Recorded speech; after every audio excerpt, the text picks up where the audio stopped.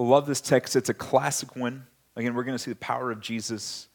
Hope you're encouraged today. Mark 4, verses 35 through 41, specifically is the text we're going to be coming out of.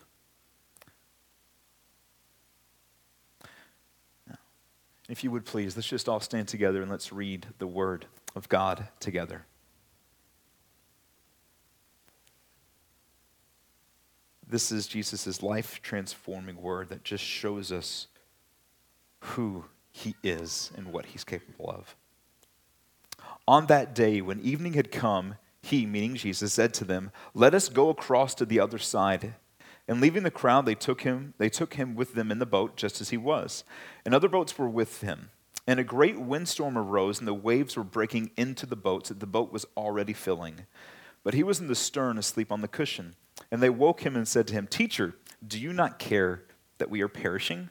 And he awoke and rebuked the wind and said to the sea, "Peace, be still." In the original language I was reading last night, it at least says, "Be quiet, be silent." And the wind ceased, and there was a great calm. He said to them, "Why are you so afraid? Have you still no faith?"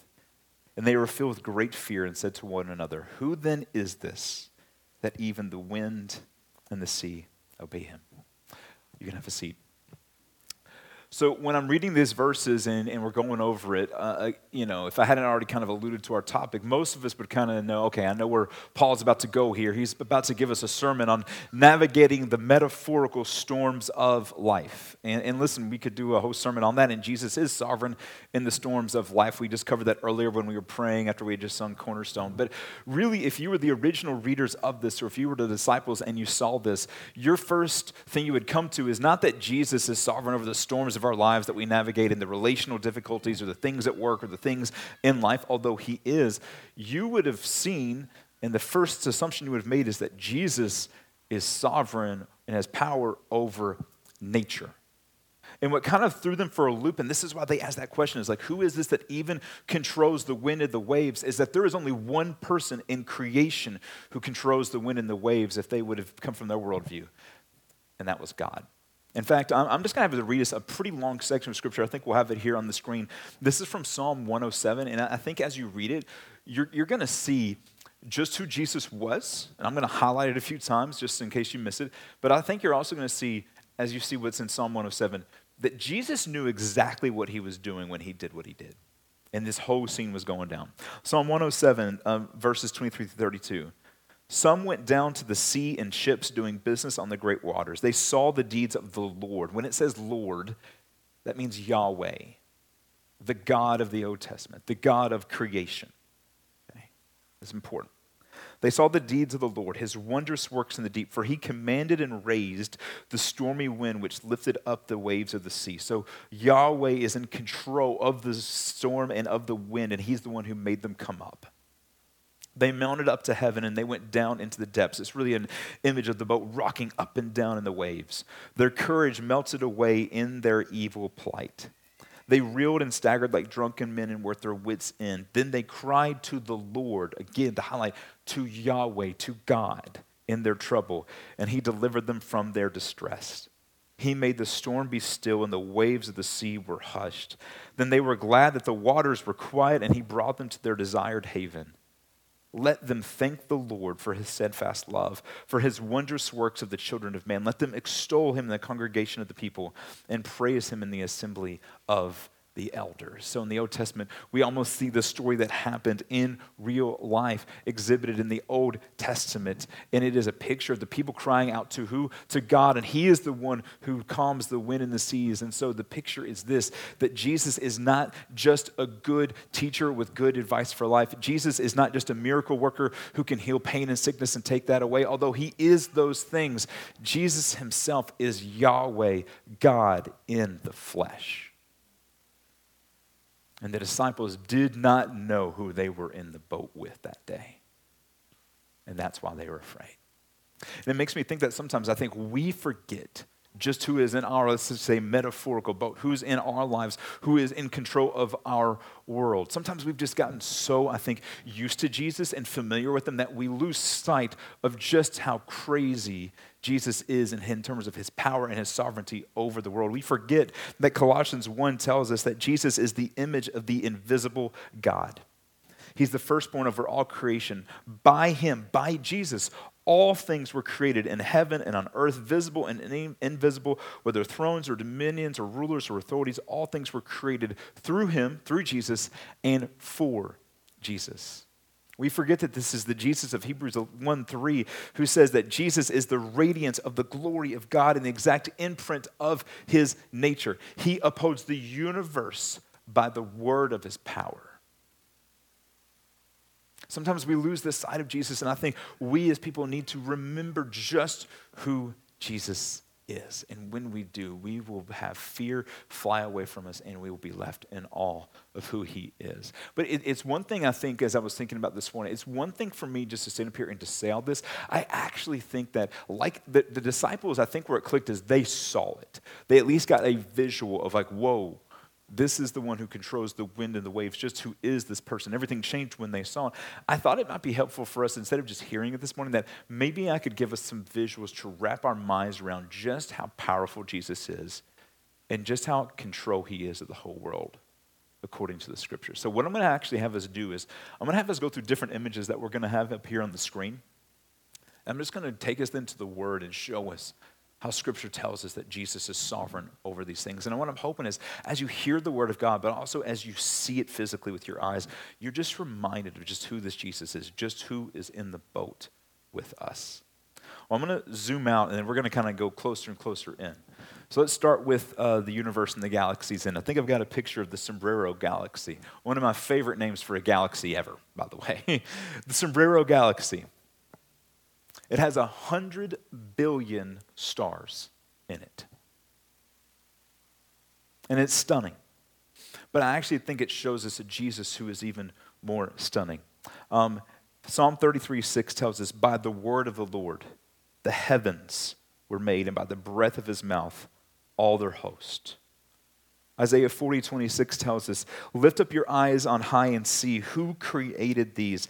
He who brings out their hosts by number, calling them all by name, by the greatness of his might, and because he is strong in power, not one is missing. Jesus created, named, and is right now upholding these stars by the breath of his mouth, even as I'm speaking. But not just these, not just this galaxy. In fact, there's hundreds of billions of galaxies in our universe. A few years ago, I saw a picture that just blew me away. It's called the Hubble Deep Field Picture. I think we can actually put that up there. What they did was scientists took the Hubble telescope and they zoomed it in on a part of the sky, and for 10 straight days took a picture over and over and over and over and over. And this is what they had come back to them. There's almost 3,000 images on that screen. And almost every one of them is not a star, but a galaxy. Each with hundreds of billions of stars in them. And what's even crazier is this wasn't half of the sky, it was 1/24 of the sky. So when it says that Jesus knows the stars by name and he's upholding them with the word of his power, we need to remember this is not a small universe talking about. This is 1/24 of the universe. And he's sovereign not just over these galaxies, but all the others and the other 24 millions of the sky we haven't taken pictures of yet. It just blows my mind. Like, to give you an idea of even how big space is, I don't know, let me geek out for a minute. I forget if I've told this before or not, but like, I love space, as you can see. I'm a little bit of a fan. Like, space is massive, okay? We flew the Voyager spacecraft out into space, I think in the 1970s. It's the first human-made object that's ever gone out of our solar system. It goes about 35,000 miles an hour, nonstop. Okay, it took about 30 or 40 years for it to finally get out of our solar system. And it's heading right now for the nearest star for us. And it's going to get there in 40,000 years. Going 35,000 miles an hour. Space is massive.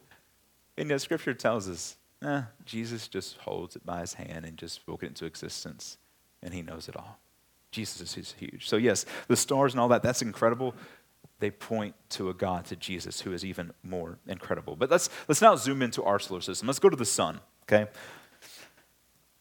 The sun. Just crazy. I know it's just a picture, but to kind of give you an idea of the sun, 1 million Earths could fit in the sun. It makes up 98% of the mass of our solar system. It's like you think like Jupiter, massive, Saturn, massive. Even all of the planets combined and everything else, all the asteroids, all the moons, they only make up 2% of the solar system. The rest of the 98 goes to the sun. At its core, it can reach 27 million degrees Fahrenheit. Ferocious, the sun is. Basically, massive nuclear bombs going off every second. Keeping us warm, fueling our solar system. If you were to put the Earth right next to the sun, you can kind of see where some of those little swirls are in the middle. Those are solar flares. If the Earth were right by it, even just one of those solar flares would completely engulf the Earth several times. That's how big it is. But yet, here's what Scripture says in Job 9:7. God commands the sun.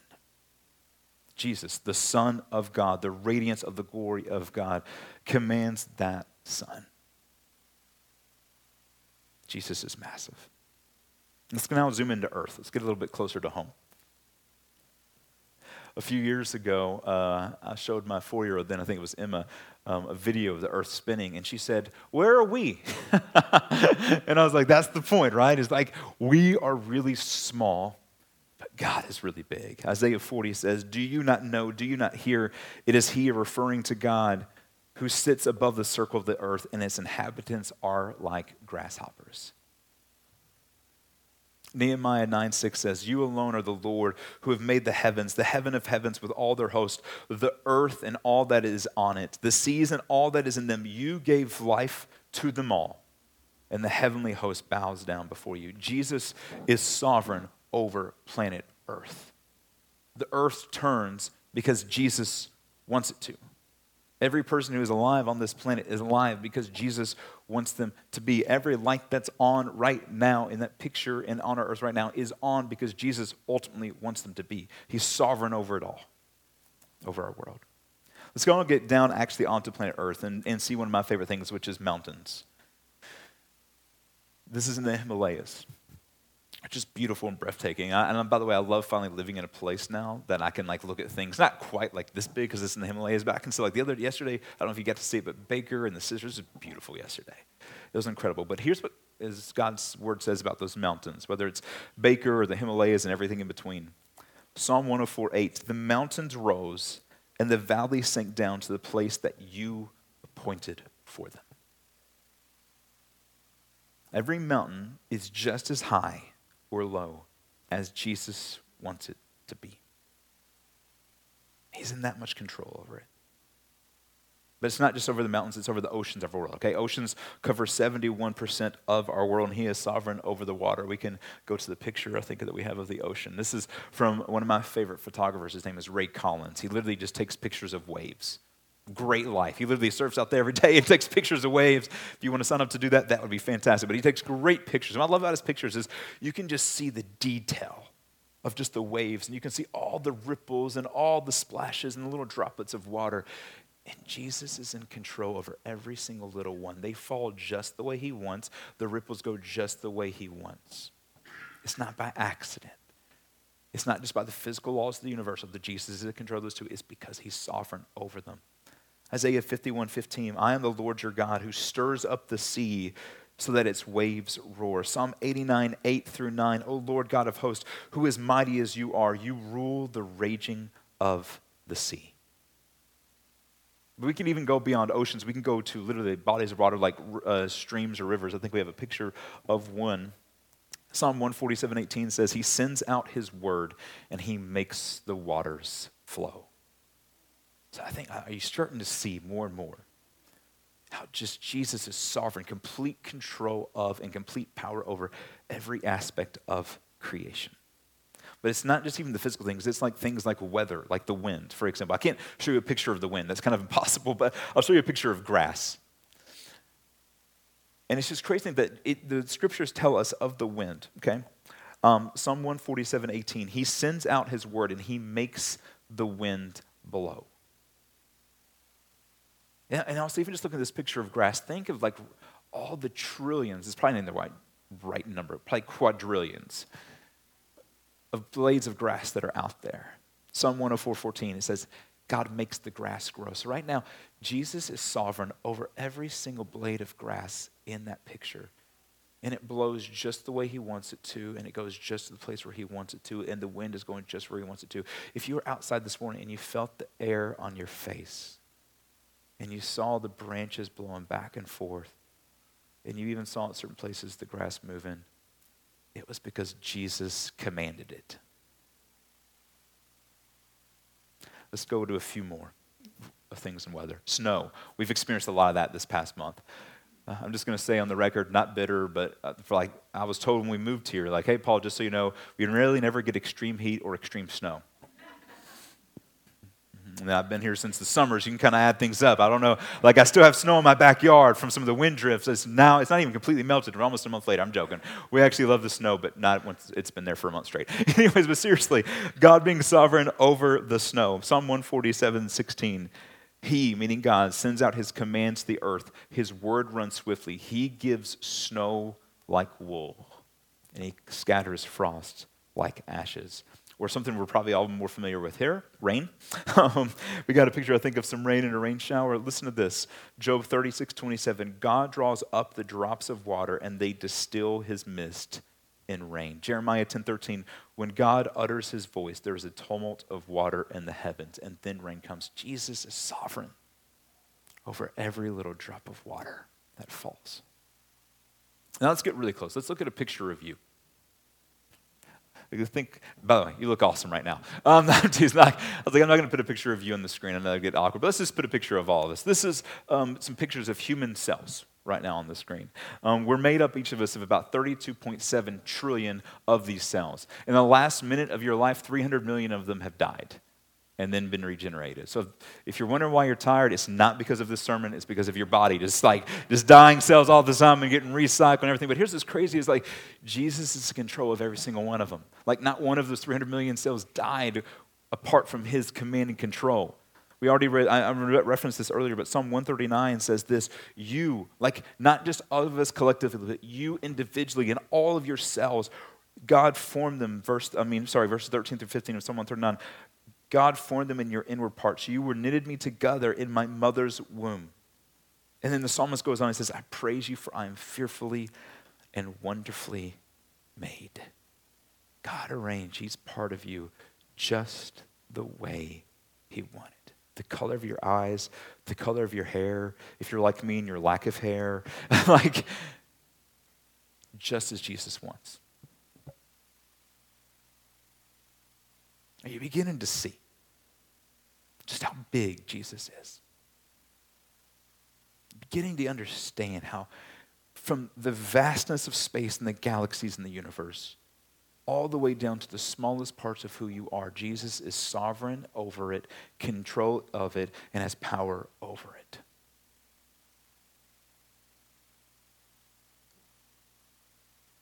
We don't worship a small Jesus. We worship one who has more power than we can possibly imagine, and who is bigger than we can possibly fathom. So what should this lead us to do? Okay. Like how do you, we walk through all this. Now let's, go back to our text and we saw that they saw that Jesus was in control of the wind of the waves, and they said, who is this? And the idea that the scripture is trying to get to is this is God in the flesh. Okay, but then how should we respond to this idea that Jesus is in control over all these things? Like, this is great, Paul. Love the pictures. Great little science morning we're having this morning, including it coming out of the God's word. Like, what should this lead us to do? How should we respond? Well, I think two things, or two thoughts or questions. I'm going to say questions I want to give us. If all these things that we've just said are true, and they are, what do we have to fear? What do we have to be afraid of? Did you catch verse 40, going back to the wind and the waves story that we covered in Mark 4? What does Jesus say after he quiets the wind and the waves? Why are you so afraid? Well, they were afraid because they didn't realize who was in the boat with them. But once you realize it, and once you just see how much power Jesus has and how he is sovereign over everything, there's no need to be afraid. If God is sovereign over everything, if Jesus is, then we don't have to be anxious about anything.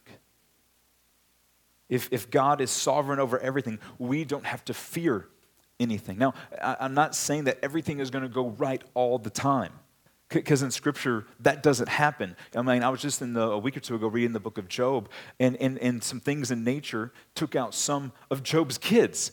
So it's not that everything is always going to be okay for us, but here's what it means, is that if you are a child of God, God is not just sovereign in power, he is also good towards you, and he loves you as his child. And because of that, it means that even if everything always doesn't go the way you want it to, or the way I want it to, there's nothing ultimately I have to fear. Because nothing has power over me except for God, and he's for me, and he's in control of the world. And because of that, even if the things I'm facing aren't great, I can face them because come what may, Jesus is more sovereign over them. Which means they have no ultimate hold on me. So what do we have to fear? The second question I had to ask us this morning is, in light of all this that we've talked about, in light of all these images we've seen and the passages we've read, why don't we fear Jesus? And when I say fear, I don't mean like scared of him or that he's mean and we got to be careful because I just mean what Scripture often means when it talks about the fear of God is a healthy sense of awe that should come over us in response to who he is. I mean, isn't it telling that often in the New Testament, when anyone got a true picture of Jesus' power and glory, even the people that knew him and knew the gospel the best and were aware of his grace and how he was gentle and lowly, when they saw Jesus in his glory, they usually hit the deck. Because they were just like, whoa. Like in the book of Revelation, John, the beloved disciple who talked about how with Jesus there's forgiveness and he's love and God is love, all that's true. But when he saw an image in the book of Revelation of Jesus, he just fell down, the book says, as if he was dead. Because he just saw a picture of Jesus' majesty. Like, why don't we live in awe of Jesus like that? It could be a bunch of things. I wrote down a few. And I don't have time for them all, but here's just some ones I wrote down. Sometimes we just get too familiar with them, right? It's almost like, have you ever noticed in Scripture, the people that were least impressed by Jesus were those in his family and those in his hometown. Why? Because they were familiar with him. They had the most proximity to him. They got familiar with him. They got used to him. Because of that, they lost sight of who he was, or they just couldn't see it. And sometimes we just get familiar with Jesus. Sometimes it's because we get distracted, right? We just get busy with the things of life, and we get distracted, and it's easy to take our eyes off of Jesus and lose sight of who he really is. Sometimes we get a little bit out of balance in how we view Jesus. Jesus is our friend, but as we just talked about a second ago, he is also the sovereign Lord of the universe. It could be a bunch of things, but here's my thing in all this is maybe, just maybe, we need to make space in our lives, like we've made this morning, just to try to right-size our vision of Jesus. Maybe every day, or at least once a week, you just sit down and maybe you do like what we did and reflect on nature. Whatever you need to do, you just sit down and remind yourself, just who is this Jesus in the boat of your life and of our universe? And let that then just push away any fear that you have and any small view of Jesus that you have. You can just be in awe of him. I think it'd just be good for us just to remember who this Jesus is and how crazy big he is. But then also, this is where I want to now go to as we begin in a minute, just to move towards communion and reflecting. And I thought maybe just in our worship this morning, maybe we could have a time where we really worship out of response to this vision of Jesus we've had this morning. But here's what's crazy. When you get a picture of how big God is, if you just leave it there, that's a bad place to leave it. Like if you just get a picture of Jesus in all of his glory and power and majesty, like that's amazing. But you know what's even more amazing? Is that God is infinite, but he's also intimate. Jesus isn't just far away. He actually, scriptures say, came in close and humbled himself and took on human flesh. Why? The scriptures ultimately tell us to go to the cross and to resurrect. For who? For you and me. Now let's think about this for a minute. We just went through all of creation from big to small. And you know what you noticed? Everything does exactly what Jesus wants it to do. Everything. Like even think in Scripture. When he wanted the waters to split for Moses, they split. When Jesus walked on the water, he wanted them to stand firm. They stood firm. Everything in creation does exactly what Jesus wants, except for one thing: us. We are the one thing that has the audacity to look at the sovereign creator and Lord of the universe and say, no. You know what's crazier than that? We are the one thing in all of creation that Jesus had the audacity to die for.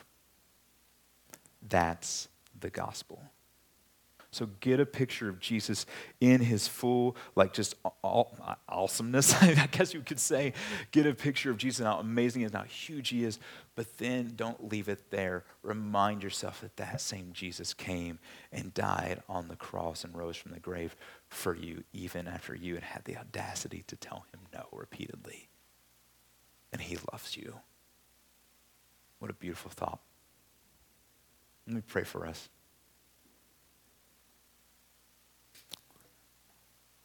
God, I pray that as we just read that story in Mark 4 and as we've seen these pictures on the screen, I pray that we would not be impressed with nature.